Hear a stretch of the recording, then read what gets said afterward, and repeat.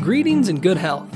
I am Dr. Jarek Asarko, a pediatric and family wellness chiropractor. This is your Lifeline to Vitality, where we discuss ways to cultivate family wellness.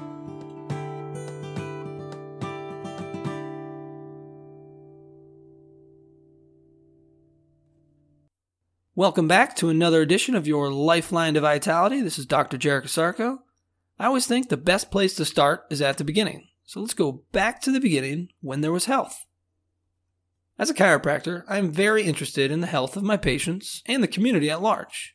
But we say and use this word health all the time. Do we truly understand its meaning and application? Etymology is the study of word origin and the historical development of its meaning. So what's the etymological meaning of the word health? I think it's always important to understand the meaning of our words so we can better apply them to our life. Dr. B.J. Palmer once put it, words are vehicles of thought. Thought is the result of ideas. So if our ideas, thoughts, and words don't match up, we could be driving the wrong vehicle of thought, going in the wrong direction, and end up at the wrong destination. It's no surprise we often say what we don't mean and mean what we don't say.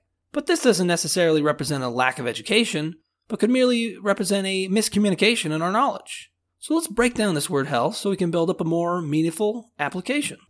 Health originates from the combination of Old English and Germanic words.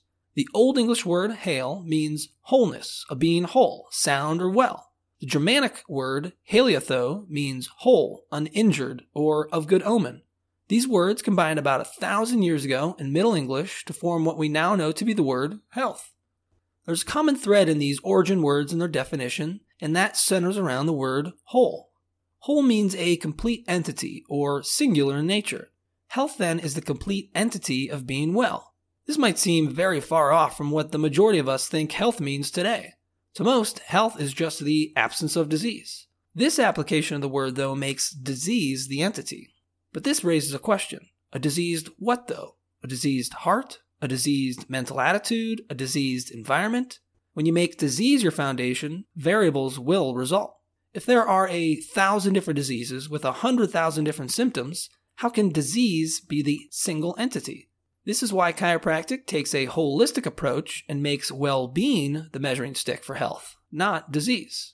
Back in 1946, the World Health Organization defined health as a state of complete physical, mental, and social well-being, and not merely the absence of disease. This definition got a lot of criticism then and still does today for its statement that health is more than just the absence of disease. This critique usually, though, comes from those who have a more materialistic or mechanistic idea of health. This school of thought has run rampant in allopathic medicine. To them, disease is the entity that defines health. Over 40 years before the World Health Organization's definition, D.D. Palmer made this observation. Health is that condition of the body in which all the functions are performed in a normal degree. The science of chiropractic has modified our views concerning life, death, health, and disease.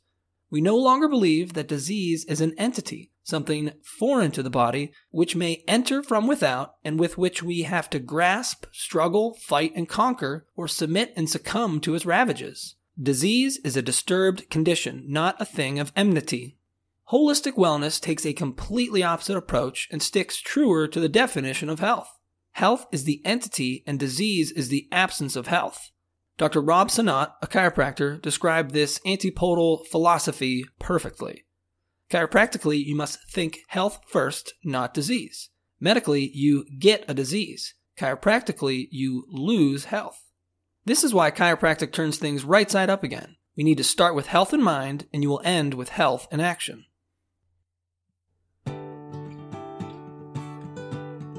Thank you for listening. For even more information on how chiropractic can benefit you and your family, please check out my website, ohiospecific.com. That's ohiospecific.com. Until next time, remember to keep your head cool, feet warm, and your mind busy.